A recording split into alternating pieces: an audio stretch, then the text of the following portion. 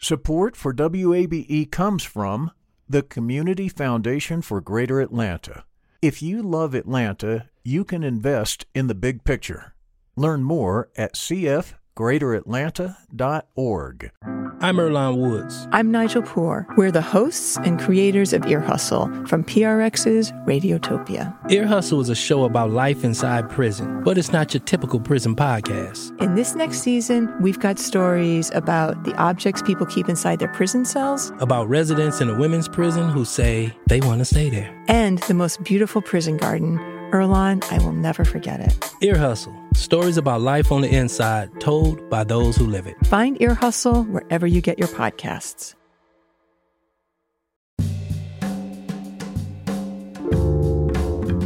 Cloudy skies and rain, depending on where you are. Welcome to this Thursday edition of Closer Look. I'm Rose Scott. Coming up in just a moment, it's a problem. Street racing in Atlanta. You can lock people up over and over again. They get bonded out. Right now, the courts aren't open, so that's not even happening. You can find people. But I do think that the big prize is the vehicles themselves. Atlanta City Council President Felicia Moore talks about the challenges and efforts to crack down on the illegal activity. But first, as mentioned, it's raining and a lot due to Hurricane Sally and the storm's residual effects. From the National Weather Service in Peachtree City, he's the man of the hour, meteorologist Kyle Thiem. We have a flash flood watch in place for portions of northeastern Georgia, mostly for the higher elevations, and going into the Georgia and South Carolina border. We do have a few flash flood warnings that are also issued for portions of the far eastern part of the state, where they've been receiving heavy rain. And are expected to possibly get another round of heavier rain later on. And in case you're wondering, a flash flood watch means? When we issue a flash flood watch, we are expecting flash flooding conditions to be possible. Usually a flash flood watch is what we will issue first. It is to try to get the public and our partners prepared for the inevitability of heavy rain that could cause some flooding issues. Flash flood warnings are issued when we believe flooding conditions are imminent or already occurring. Usually that's issued as the heavy rain is either directly moving in or has already been occurring. Usually our warnings mean that we are experiencing direct impacts versus just the possibility of seeing impacts. Again, meteorologist Kyle Thiem from the National Weather Service in Peachtree City. Now, at this time in the Atlanta area, tens of thousands of people are without power. Several street lights on the west side of town were out, trees are down, and some streets are flooded. In other parts of the country, the storm is even more severe. Hurricane Sally is now a depression and has brought floodwaters and downed power lines to Florida and Alabama. That happening yesterday. At least one person is dead in Alabama and one is missing. In other news, the leader of the Centers for Disease Control and Prevention right here in Atlanta says face masks are the nation's, quote, best defense against the coronavirus. During a congressional hearing yesterday, Dr. Robert Redfield suggested they could even be more effective than an eventual vaccine.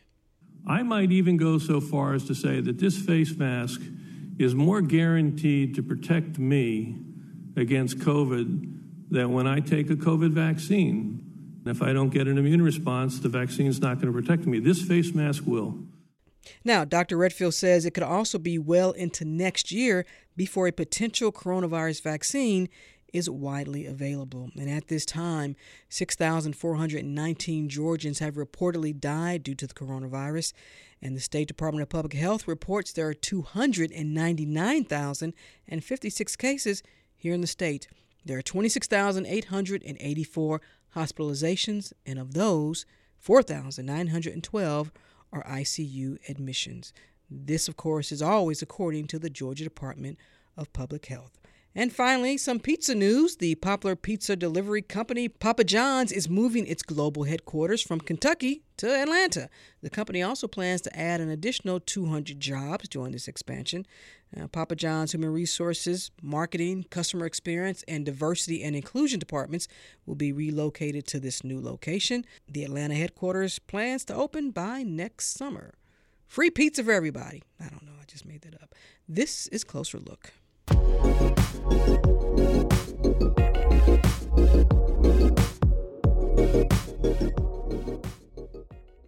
Closer Look continues now here on 90.1 WABE, Atlanta's Choice for NPR. I'm Rose Scott. They're called car meetups, street racing, drag racing, actually all of the above. And according to the following video posted on YouTube, it's part of a movement. The last one I went to was so insane that the cops couldn't even get to the cars. So we were on 85 South right before Georgia Tech. And there was probably a good solid 1,500 to 2,000 cars packed all the way to the grass, so the cops couldn't even get around them. Camaro doing donuts under the bridge in the middle of Interstate 85 in downtown Atlanta, which is unheard of. That's making history for people who like wild, crazy stuff in Atlanta. I think that it's evolving into something that's, I think, a little bit more out of control than I want to be involved in. I think it's really cool because I used to be a street slider and drifter and whatnot, but it's turned into what they call a movement. I don't know what the message is, but they're trying to do something, and they're doing a really good job of pissing a lot of people off in Atlanta. I know that. I actually was introduced through a customer of mine to the Pink, the man who runs the show, because he knows I was a big deal with VinWiki, with some of the other YouTube guys we've done stuff with. He says, I want to introduce you this so you can help us advance this movement that we're trying to produce on Atlanta. Wow, that was uploaded on YouTube back in June under the VinWiki account. A longtime street racer talking about this new style of street racing and meetups and how it's kind of annoying, I guess. Well, listen, street racing is not new, but let's be clear, it is illegal. It's a problem here in Atlanta, Cobb County, DeKalb. According to state law enforcement officials, it's a problem, period. There have been injuries and there have been deaths linked to street racing. Spectators who gather have also been injured. Well, recently the Atlanta City Council voted to fine not just the drivers, but passengers and all those who gather. But is there anything else that can be done? Joining me now to talk about all this is Atlanta City Council President Felicia Moore. President Moore, thank you for taking the time. I really appreciate it. Thank you for having me, Rose. What'd you make of that? Wow. And I will just also make a finer point. Not only is this in Atlanta, the metropolitan Atlanta area, but this is happening across the country. I've had discussions with some of my colleagues in other cities, and it's happening there as well. You have been a member of City Council for a while now. Have you all had this problem before in the past? Sure, there's always been street racing. Moreland Avenue was always the place where there were many complaints, and that's gone on for decades. I remember when they were doing drifting over at the Turner Field, and we had to try to put a halt to that. It was keeping neighbors up, but never at the magnitude that we're seeing now. We also have dealt with more recently the ATVs and off-road bikes, who have not gone away, by the way. Mm-hmm. And so they're out there as well. But now the cars are involved, and it's as the gentleman that you talked to described, hundreds, and as he's described, 1,000 or more cars that converge on locations. Also in that YouTube clip, if you watch the whole 11-minute video clip, he also talks about how they advertise these through social media, and there's sort of a code, and so folks know where to go for these street races. Let me ask you this. Is there something that's missing that you all need to add? Well, as with the ATVs and off-road, I sought to understand it more, so I'd love to get a copy of that clip so I can hear for myself. But the police department, I think, is evolving as the situation gets more and more out of hand, and they monitor social media as well. And I believe they know that the police are monitoring them. And so they're finding codes, as you say, or other ways to communicate with each other so that the police department doesn't know where they're going. And one thing people may not realize is, everybody complains about, it's in my neighborhood or they're on my street. But the reality is they're in many neighborhoods and on many streets at the same time, which makes it very difficult for the police. We do have some dedicated crews that are doing it, but if they're blocking intersections or speeding through a particular part of town, and there are 4 different groups, And it's not just in Buckhead, in Midtown, it's all over the city. Mm-hmm. They're in 4 quadrants of the city. It makes it very difficult to have enough police presence to be able to deal with it. You may have 2 or 3 police cars and you have hundreds of street racers. Well, let's talk about that. A couple years ago, the Los Angeles Police Department launched their own special task force. Is that something you think that would work for Atlanta police? Well, that's happening too. So people need to understand that the police department is working hand in hand with the state patrol, because police officers in Atlanta, we have a no chase policy. So state patrols are helpful because they can do that chasing. There are traffic units as well as Apex units that the chief has dedicated specifically towards the street racers. So we're doing that in a way. There may, continue to find more coordinated ways or more finer points, but they are, and I'm not going to necessarily say what they're doing because they're listening, but they are doing their best to try to coordinate it. Again, when you have hundreds and hundreds of cars, it makes it difficult to catch everyone, but arrests are being made. What are you hearing from constituents? Oh, more, more and more complaints. And every council member at the last Public Safety Committee, the chair, as well as probably each and every council member is experiencing this in their district, and they are calling their council members because they're being awoken at 2, 3 o'clock in the morning. They're hearing this noise. They're not sure where it's coming from. So I just want really to get the message across to people that this is happening everywhere. So when they run them from, say, the dump at Buckhead, that's a good location they like to go to, they'll leave there and go somewhere in Midtown, or that group will leave and go somewhere on the south side of town. Understand that it's not just one group. Mm-hmm. If it was just one group, I think it would be easier to follow them and contain them and disrupt their behavior. But when you have 3 or 4 groups simultaneously doing this in different parts of the city at the same time, it makes it very difficult. And, we only have so many police resources. And right now, what they've been able to do is disrupt them. As soon as they see the police, they take off. Do you think then it's time for a conversation with state officials, state law enforcement, to see how they can help? State law enforcement is working hand in hand with the Atlanta Police Department. So they are teaming up and working together, and I hope that collaboration continues. So that is, people keep saying that, but it is happening. It's taking place right now. I've gotten calls from state officials. I'm going to be in conversation with them, trying to brainstorm ways that state law may be changed, because I think, you can lock people up over and over again. They get bonded out. Right now, the courts aren't open, so that's not even happening. You can find people. But I do think that the big prize is the vehicles themselves. Mm-hmm. People put a lot of money in these vehicles. Now, I'm understanding some of the vehicles are rented. We may need to find a way to deal with the rental industry.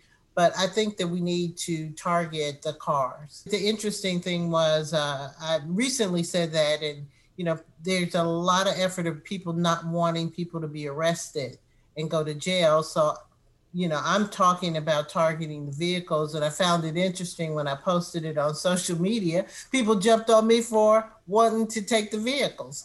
So, I don't know how people think that we're going to enforce it, but there has to be consequences for violating the law. Otherwise, people are going to continue to do it. Other than the idea that came up with the ATVs, people want a park or designated a area. Mm-hmm. And I say to those people, fine, you take the effort and get that coordinated, find the land and work that effort. But that's not something that's high on my priority. That was my next question, because there were some community leaders that I talked to, and they thought it would be a good idea if the city worked with these street racers or those organizers to find a designated area where they could do the donuts and the spin outs and all of that. And I don't know where you can find an area for actual street racing, but you're saying that is not something that you are. Well, it's not my priority. And I say to people, have at it, because first of all, you got to find the property, whether it's city owned or privately owned. And then you've got to find it so far away from residents that people aren't disturbed by it, because frankly, these mufflers that they're using on that, people can hear them a quarter mile away or more. And I can't see any neighborhood that's going to want people coming through their neighborhood, getting to a location. So you've got that part as well. Where in the city would you put it? It really needs to be way out in the country somewhere where the noise wouldn't disturb other people. And then there's liability issues. Mm-hmm. I don't know that the city would want the liability of being the owner. Maybe someone can get some of the entertainers or people who have means who might want to invest in that. And if they're able to find the location, then the city would only have to be consulted in terms of whether the neighborhood or the area and the permitting. But I don't see the city taking on the liability. And so to be clear, right now, anyone who is in violation or found to be in violation, whether it's the driver, a passenger, spectator, or an organizer, they are all going to be charged, fined. What's the ordinance here? What does that ordinance say? Well, let me go back. So first of all, there are already reckless driving and other offenses that the police department are arresting people on. The council did pass an ordinance that would target those who participate, which could be spectators, passengers, etc. I'm not sure that we've arrested anyone on there. There has been some concern about the constitutionality of arresting bystanders and that kind of thing. But my monitoring of the situation is mostly it has been the drivers that have been either arrested or ticketed or fined for, well, not fined because they haven't been able to go to court, but ticketed for that behavior, and cars have been impounded. But if hundreds, if not thousands, as we heard in that clip, are on a stretch of the interstate, much like folks had concerns when protesters were blocking the interstate, and those protesters were, some of them allegedly were arrested, so why not? And I don't know if y'all have the capacity to arrest thousands of people in one night, in one gathering, but where's the clear distinction here? Or do you think spectators, those who gather, should be arrested? Well, if you are on a highway, there are laws against being on the highway. And so just as the protesters who were blocking the highway could be arrested, if law enforcement was able to catch someone and be able to take them under arrest, yes, they can be and will be. Again, when you're talking about sheer numbers of people, I think you make it very difficult because even with the State Patrol and the officers that respond, there's only so many people you can arrest. Other people get up and they take off, and they move on real quick, and so it's hard to really be able to arrest them. This is not just an Atlanta problem, as you mentioned. It's not just throughout other cities here in Georgia. This is throughout the nation. I mentioned Los Angeles. And I just want to make another point. While it is disruptive to people who are residents, this takes away a lot of resources. The 911 system, those operators are inundated with calls. Like I said, not just from one incident, but maybe 4 different incidents that are taking place across the city. Dispatchers are having to try to dispatch that information to the officers. Officers are having to go to respond to those when they can't respond to other calls of service that are taking place, which makes calls back up for service. And some people who may have an accident or someone had broke in their house may have to wait hours for an officer to arrive because they're busy responding to this.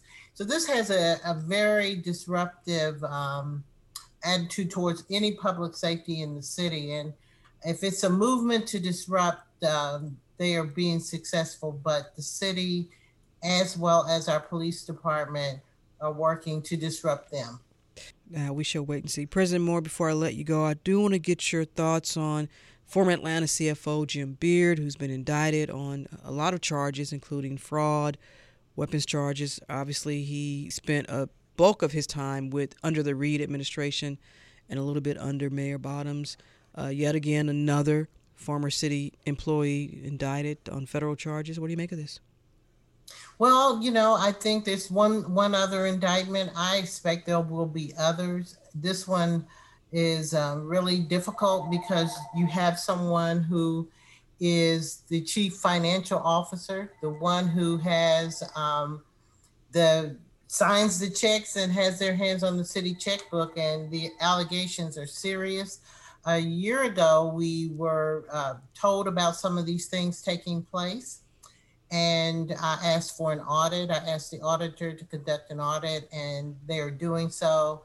And it took a while to get it going, but we got it going, and hopefully in the next month and a half, we should have some results. My concern is, what internal controls perhaps have been overridden manually, and who did it, how it was done, but more importantly, how do we make sure that doesn't happen again for future CFOs or people who are entrusted with our money? Under Mayor Bonner's administration, obviously there was a call for revamping or reimagining in terms of ethics and compliance. It was something that you pushed for. How would you assess that now? Well, I authored, and the council, Jennifer I, was the lead sponsor on the compliance officer piece. And then she was also very instrumental as it was reimagined, so to speak, to become an inspector general with an office of compliance. That's going to be an independent agency. And right now, the board of inspector general, they are looking at candidates, and hopefully soon they will hire the inspector general, which would also hire the compliance officer. And then the independent procurement review officers that review our procurement that I authored, Mr. Dickens was the sponsor on that. They will move over to that shop, and hopefully they'll get up and running, because we want to make sure none of this happens again. I'm looking forward to those hires sooner rather than later. And finally, speaking of hires, any word, any movement on Atlanta's next chief of police? Well, I do know the mayor had a press conference yesterday, and she was asked that question and basically said that right now was not a good time. She's been told to look for a police chief. And considering the fact that, she has an interim that is familiar with the police department, I believe that she's going to stick with interim Chief Bryant until at least the end of the term, and maybe later go out for a national search. Do you agree with that? It's not a good time to look for a police chief given what's taking place in our nation? Is that? Well, I think that there may be some validity to that. What's taking, a lot of police chiefs are leaving, and the fact as well as next year is election year. And so it may be difficult in a national search if you're going outside of the city to hire someone and, they not have the stability of knowing if the mayor is going to be reelected, that kind of thing, or if the mayor is going to run again. So, at the end of a term, it makes it more difficult to hire those professionals. Are you going to run for mayor? I am not going to run for mayor unless there is an opportunity. All of us pretty much, in the rumor mill, I suspect that our mayor would be on the top of the list for Joe Biden if he is successful in being president, and perhaps may go to Washington and be a part of his administration. And so in that vein, I am preparing to be able to be mayor if, in fact, our mayor does leave. And in that preparation, of course, I would also be thinking about if I ran for mayor and being prepared for that. So that would be the consideration that I would have to decide to run. How do you decide if you are ready to be mayor? Well, I'm ready for that. That's for sure. I've had 20 plus years of being a veteran student of the city, and I certainly know where I believe that efforts need to be made and improvements need to be made. I'm sure there are things I don't know because I always try to find out and they won't tell me. So I'll certainly looking forward to being able to find out all the things about our city that I wasn't able to find out. Well, give me an example. What you've been wanting to know. Well, give me an example. What have you been wanting to know that you couldn't get answers to? Well, one of the things that I really, really want to be sure that I'm comfortable with is what is the city's financial situation? The council gets reports, but we don't really get that comprehensive view, and we don't get the detail. As you know, I was the one that was always pushing for the transparency piece, putting expenditures online, being able to really kind of know more about where we are. Because I think if we don't start there to figure out what our financial positions are, we can find ourselves wanting to address issues and throwing money at it that we don't have. And in this COVID environment, we really need to be careful about how our money is spent. Atlanta City Council President Felicia Moore, thank you so much for taking the time. I really appreciate it. You're welcome anytime. Take care.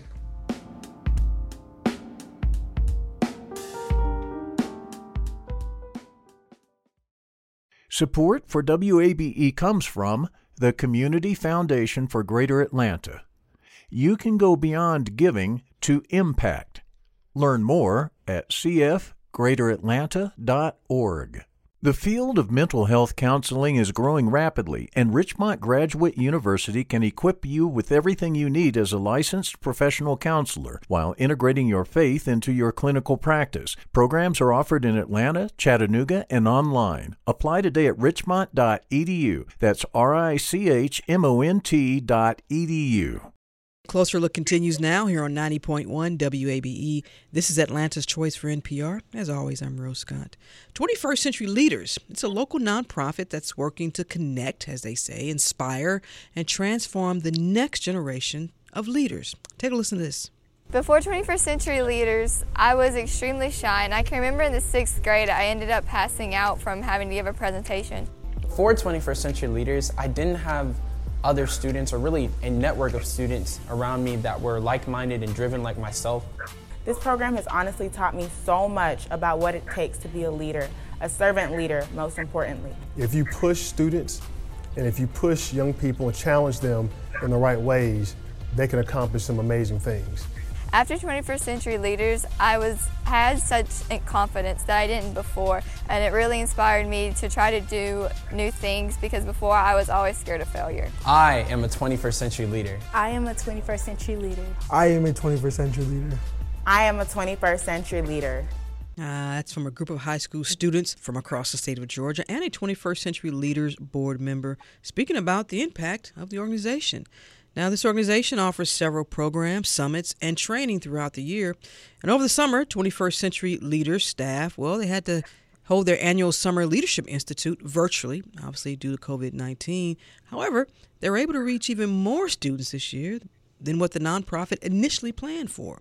And joining me now to talk more about the program is Kate Hewitt. She's the Executive Director for 21st Century Leaders, Isabella Cavanes, a Youth Ambassador for 21st Century Leaders, and Professor Jacques-Corey Cormier, a 21st Century Leader alum and volunteer. Kate, Isabella, and Dr. Jacques Cormier, thank you all for taking the time. Thank you for having us. Thank you. Isabella, quick question. How come you're not in class? So my school has a flex time. So during that flex time, we have a free period. I also discussed with my teacher that I will be going into that time today. You told her you're going to be on NPR, and she said, no problem. Yes, that's exactly what she said. Let me stay with you for a second, Isabella, because it's your generation that, and I do this with every generation. Perhaps it's fair, not fair. Maybe it is fair. It's warranted. Your generation, this 18 to 25 group, this movement, you all have been so instrumental in a lot of the rallies and protests this summer. What do you make of this moment we're in through your lens, and how you see your role, the role your generation can play in this? So what I like to say is that you should always use your voice.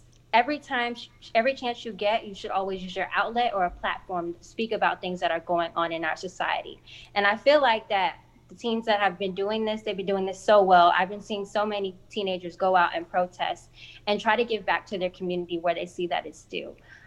For me, I've done Being Black in America on Don Lemon's segment. And that's where I talked about my personal experience being Black in America, being Black and Latina. And it's something that's different. It's this experience that you have no idea like how terrible it can be at times and how impactful it can be. So Kate, when you hear Isabella speak, when you hear what she just had to say, I imagine this is exactly what the core of your mission at 21st Century Leaders. Absolutely. For 21st Century Leaders, we're really looking for a diverse student body and diverse leaders, and really empowering them to become leaders in their community, schools, and then ultimately the workforce. Really holding core values of our organization, which is being passionate, being forward-thinking, leveraging diversity, and being resourceful. And, Isabella just really hit the mark on all of those. And you all have been around for a while. Take our listeners through the history of this organization, Kate. 21st Century Leaders was actually founded in 1989, really by a group of business professionals and leaders in the Atlanta community. And really because they saw two trends going on in the own workforce, which was a lack of managers and employees ready to take on leadership responsibilities within their workforce. And the second was the lack of people able to cross racial and class barriers to really work together. And so they really identified that the best way to really overcome these challenges was to bring and train diverse groups of leaders at high school level, providing them the guidance and the skills and the confidence needed to go out into their community, schools, and workforce to create change and be diverse leaders in their workforce. So we've been around for 31 years and have served over 15,000 high school students from across the state. 60% of our students do come from Metro Atlanta and the surrounding 13 counties. But we're really just so proud to have been such a core group within the state and Atlanta area for so many years, and empowering students like Isabella and Dr. Jacques Cormier to really lead the initiatives and important work that's needed in our communities and in the workforce. Well, let's get an old pro in here, as we say. Dr. Jacques Cormier, you heard what Isabella had to say. You heard what Kate had to say. How did this organization, did it transform you at all? Yeah, so I was in 21st Century Leaders between 2003 to 2005. And from 2010 to now, every summer I've always made time in my schedule to volunteer for the Summer Institutes and also some of the programming they have throughout the school year, because they have programmed throughout the school year.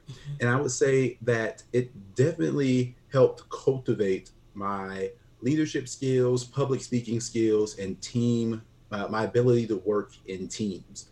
Though I've had opportunities in my community in DeKalb County to volunteer and to work in group settings, there was some things that have lasted with me till now as an adult professor at Georgia State University.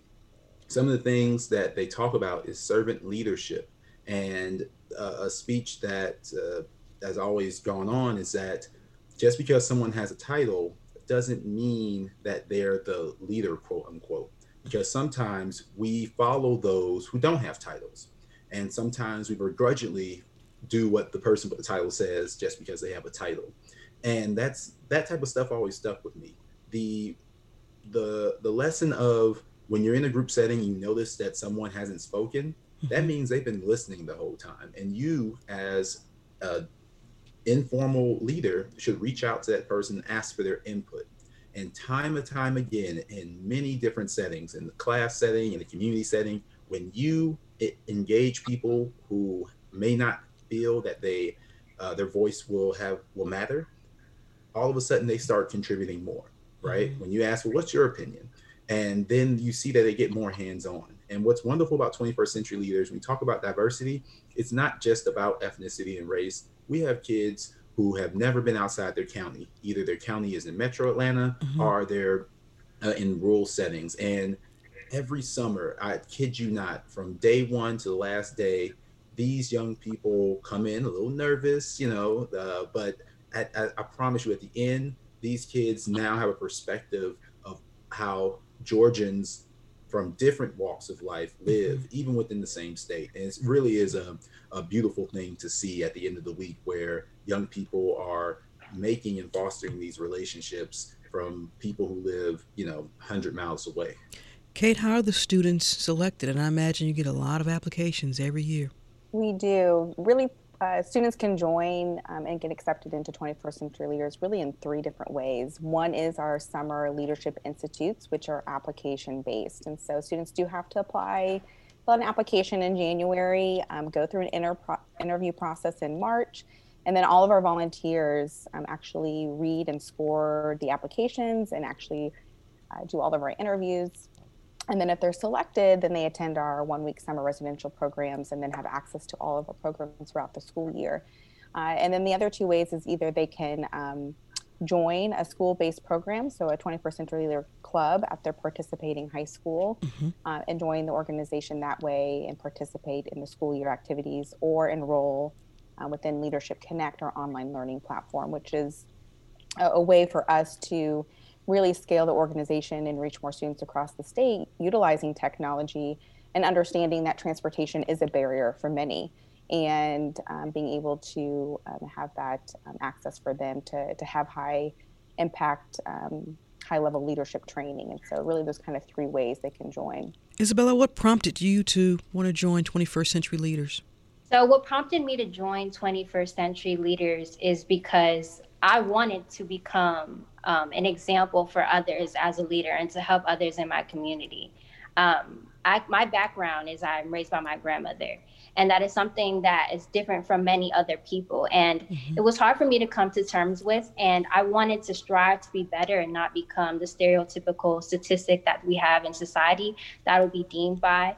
And me joining 21st Century Leaders was a great opportunity for you to utilize my gifts and to share my story and to help others and to evolve in some way to change the community. And I've also developed a better understanding of oneself and who I am and how I can help others as well. As your grandmother said, you know what? I'm seeing something. I'm seeing some growth here. What did your grandmother say? You know, grandmother's always got something to say. My grandmother is very proud of me. She's always bragging about me on the phone. I really love her, and I feel like she's definitely my go-to for everything and my motivation to be the person that I am now and to be successful. And I just want to express that I'm very grateful for 21st Century Leaders because they've helped me develop into such a, powerful individual. And I'm so more confident in going into the workforce and then going to college. They have taught me so many different skills that I feel comfortable with, and I am resilient. The voice you hear is Isabella Cavaness. She's a youth ambassador for 21st Century Leaders and a student at Westlake High School. I'm also joined by Kate Hewitt, who is the executive director for 21st Century Leaders, and Professor Jacques-Corey Cormier. He's a 21st Century Leader alum and volunteer. Kate, you all have these, what you would call core 5 leadership qualities. But before we get into that, when we talk about leadership, and it can come in different forms and different personalities, but how much are you also focusing on letting young folks like Isabella grow into their own? Everyone will have a different leadership style. I mean, you look at some of the great leaders, whether it's from the civil rights movement, political industry, business, what have you. Everyone has a different leadership style. So how do you get them to understand what works best for them? That is also very positive in a sense. Do you all just let them sort of evolve into that on their own, or how do you work with them through that? Because they're so young still. I'm glad you brought that up because, leadership does look different for everyone, right? And we firmly believe that everyone has the potential to be a great leader. It's not something that you're born with. It's something that's developed and grown into. And part of that growth and development really comes from the student body and the diverse student body that they're working with and identifying with, but also the work and relationships and networks that they build with our volunteers and business professionals. For us, we do have a mantra about leadership that leadership isn't about me, it's about you. Leadership isn't about you, it's about all those around you. And so really at the core of whatever that leadership style looks like, we feel like knowing and understanding that leadership really is about those around you, whether that's in a work setting or community setting. It's really that kind of servant leadership base. As Jacques-Corey mentioned, we talk about leadership isn't necessarily a title. It's not the loudest person in the room. Oftentimes leaders may be the ones that are quiet and really listening. And so we really just try to expose them to as many different kinds of leadership styles that really there are and that people kind of embody and our volunteers embody and professionals, and really allow them to see themselves in that professional or volunteer, see themselves and say, hey, I have those skills. This is what I'm passionate about. I noticed that they're talking about the same upbringing that I have, or they look like me, and or they're not as vocal as I am. I'm really shy. How can I still be a leader, in the workforce or within the community? And so really it comes down to exposing them to as much as we can in terms of our professionals, as well as career opportunities, organizations that are doing good work in the community. And so absolutely, leadership style comes in all forms, and really just empowering them and building, as Isabella said, the confidence in themselves to really recognize that they are a leader. Professor, what questions do the students have for you? Or what are those conversations like that you have with them that are pretty typical? I think Kate mentioned it in the sense of, hey, I'm shy, because the organization is led by the students. So we have students who introduce our professional guests and thank them. And we have during the Summer Institute fancy dinner. So they have a lot of speaking roles, and we volunteer them for it. And sometimes we have kids who are ready to go speak to the United Nations, and we got kids who are, just too shy to do it. But we don't care about that when we ask them to do these things. And they sometimes will ask, why me? And, some of the responses I would give is, why not you? And I would tell them when I've been summer director that if you're not the best speaker, then choose this opportunity to speak now, because this is a very low stakes environment. Everyone is supportive. And I mean that truly. I've seen the kids clap for a student who was shaking while speaking in front of the group. And everyone understood that this person was deadly afraid of speaking in public. And then also, I think they ask about failure, because for some of our students, their parents are like, you're either a doctor, a lawyer, or nothing. Either you get the A or you fail. And sometimes when our guests tell them that failure is good, they react like it's the first time they've heard that. Because some of these parents, put a lot of pressure on their kids. And I think what they really ask is, how do I get interested? How do I get involved in the things I'm interested in? How can I learn more? And that's where our professional volunteers and our summer staff, who are also alumni of the program, we get involved. So we have people who are currently in college and people who are professionals who volunteer, and we tell them about our stories and tell them that it wasn't always a clear-cut path. Or even when it started off clear-cut, we realized quickly that might not have been what we wanted to do. And so I think some of those questions come from the anxiety of the future, but also sort of questioning why they're being pushed to step outside their boxes. But they appreciate it nonetheless. Yeah, be comfortable being uncomfortable is what we always tell them. I've heard that since I was a little girl as well. Isabella, when you hear what Kate and Professor Jacques Corey, when they talk about the mission and the vision of the organization and what it's done for you, and you talked about that earlier in this segment. So my question for you now is, moving forward, what are you hoping to do with this opportunity, this leadership opportunity that you've been involved in? So what I'm planning on doing is starting my own mental health collaborative workshop. So where I will talk to a group of teens about different mental health issues and kind of bring awareness to those things, because we're currently in a time where a lot of people are going through different things and their emotions are running wild. And to ease that stress, I feel like by building this workshop, it could help be a safe and protective space for teens. And that is definitely imperative and something that we truly need at this time. And Isabella, let me ask you this. Do you think, because we're old, let's just be really clear, I'm old. What are we missing in terms of folks like me, our generation? What are we missing in terms of reaching out to your generation and understanding some of the concerns that you all have? I mean, we have those typical issues that we always talk about in terms of, bullying or what have you and things like that. But are we missing something? What's the disconnect here, you think, with my generation and your generation? That maybe we're not hearing, or we're just getting it wrong? I feel like that's something that's been missing and there has been a lack of connection in is, I guess, this stereotype that we're only just on social media, that we're not trying to raise awareness in our community. We're just ranting, and we're just these terrible teenagers, we're bad.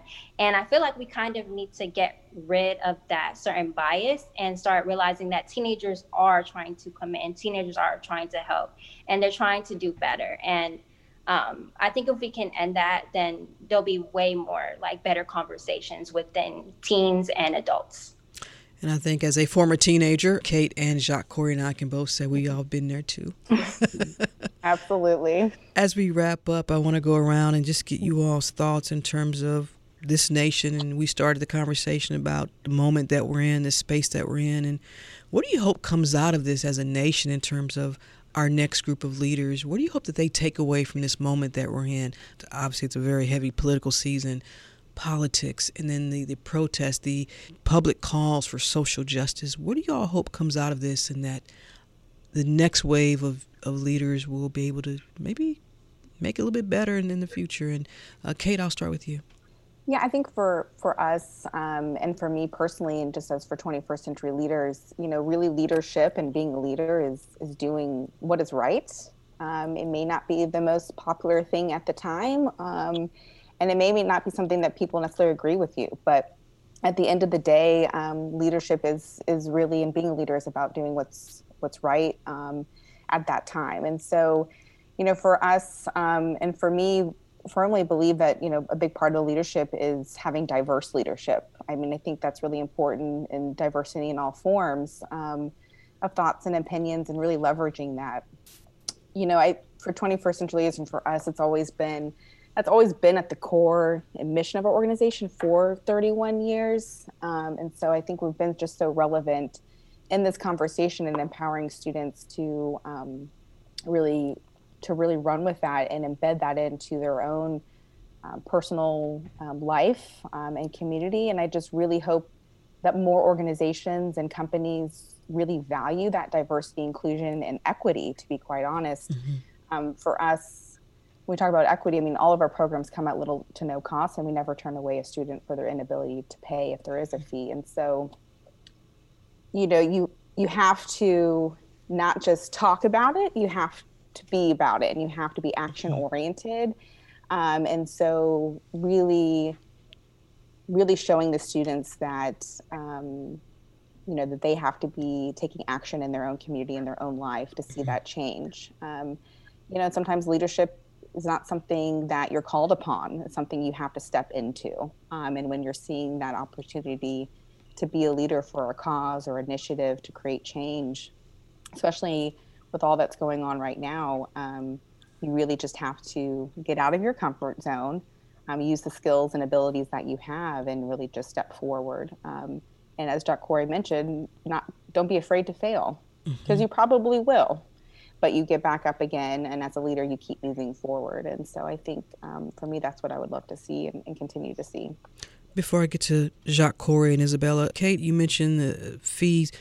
Are y'all able to help students if they need assistance or their scholarships, or do y'all have funders that can come in and if needed? Absolutely.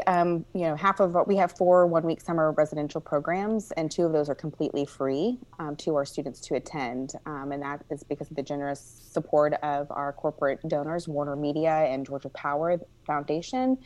They completely support that. And our other 2 summer institutes, they have a small fee, but again, as I mentioned, we never turn away a student for the inability to pay. So we just work with them and offer financial aid, and really rely on our corporate donors and partners and board members and individual supporters to help that. So yeah, absolutely. For us, it's important to make sure every single student, regardless of where they come from or their socioeconomic status, that they have access to high-level, high-impact leadership training. Professor Jacques Corey, let's talk about what do you hope comes out of this moment that we're in terms of our next wave of leaders? Like Isabella spoke about, the reality that action is action, be it at 18 or 88. I hope that not only from the academic studies of current leadership, but from the larger social and pop culture context, that we are reminded that leadership isn't just about grand speeches and telling people what to do. Leadership should include emotional intelligence, awareness of emotional intelligence, of cultural intelligence, and understanding that you have to model the way for what you want to see people do. Mm-hmm. You can get a lot more done by quietly acting and then people seeing that action and following suit than to try to tell people what to do and to sort of gloss over some of the nuances of reality. And so I think that as leaders, everyone should be able to recognize that there is a leader within themselves. And being a leader starts off by making that action. That action could be the actual task at hand, or it could be the awareness of other people around you and being considerate of them. 21st Century Leaders also talks about 3 C's: cooperation, compassion, and communication. If you have those, it's very difficult to fail as a leader. Isabella, what about you? Because you are part of that next wave of leaders, your generation. What are you taking away from this moment? So what I'm taking away from this moment is that I have to be active. I have to be doing something. I can't remain complacent and stagnant in one place. There's some things that need to be done in our community, and I see that there needs to be change. And I think that one thing 21st Century Leaders made really aware to us is when they had those speakers. One of the speakers that really stood out to me was Mr. Dennis Williams. And he talked about us reading a poem. And the poem was, "I Know Why the Caged Bird Sings." And this is a poem by Maya Angelou. And the metaphorical bird is confined into one space. And he is only singing about what he's oblivious to. And I have the freedom and I have the access, I have the platform to talk about things that need change. So that being said, I'm going to use it. And I hope that the leaders, the up-and-coming leaders of this generation try to use and amplify their voice as much as possible, because there's a lot of progress that needs to be made. And I hope that I can also contribute to that as well. Isabella Cavaness, a youth ambassador for the 21st Century Leaders. We also heard from Kate Hewitt, the executive director for 21st Century Leaders, and also Professor Jacques Cormier, a 21st Century Leader alum and volunteer. Thank you all for taking the time to talk about your organization. I really appreciate it. Best of luck to you, Isabella. Thank you. You have a nice day. And tell grandmother we said hello. Okay, I will. All right, y'all take care. Thank you so much, Rose. We appreciate it. That's it for this edition of Closer Look, which is produced by Grace Walker and LaShawn Hudson. Our engineer is Shelley Canavy. If you missed any of today's program, it's online at wabe.org/closerlook. And of course, you can listen to Closer Look weeknights at 8 p.m. and listen whenever you want, because Closer Look is now available as a podcast. Just visit NPR One or your favorite streaming app and subscribe. This is 90.1 WABE, Atlanta's Choice for NPR. I'm Rose Scott.